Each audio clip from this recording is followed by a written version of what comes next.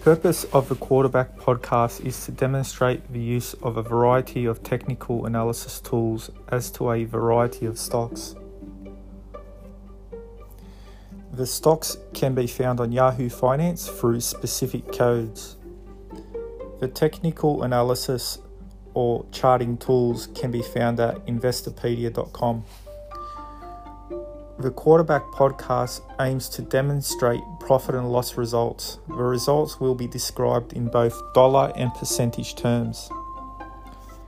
The technical analysis and charting tools will be calculated on a look-back basis of not less than a quarter of a year.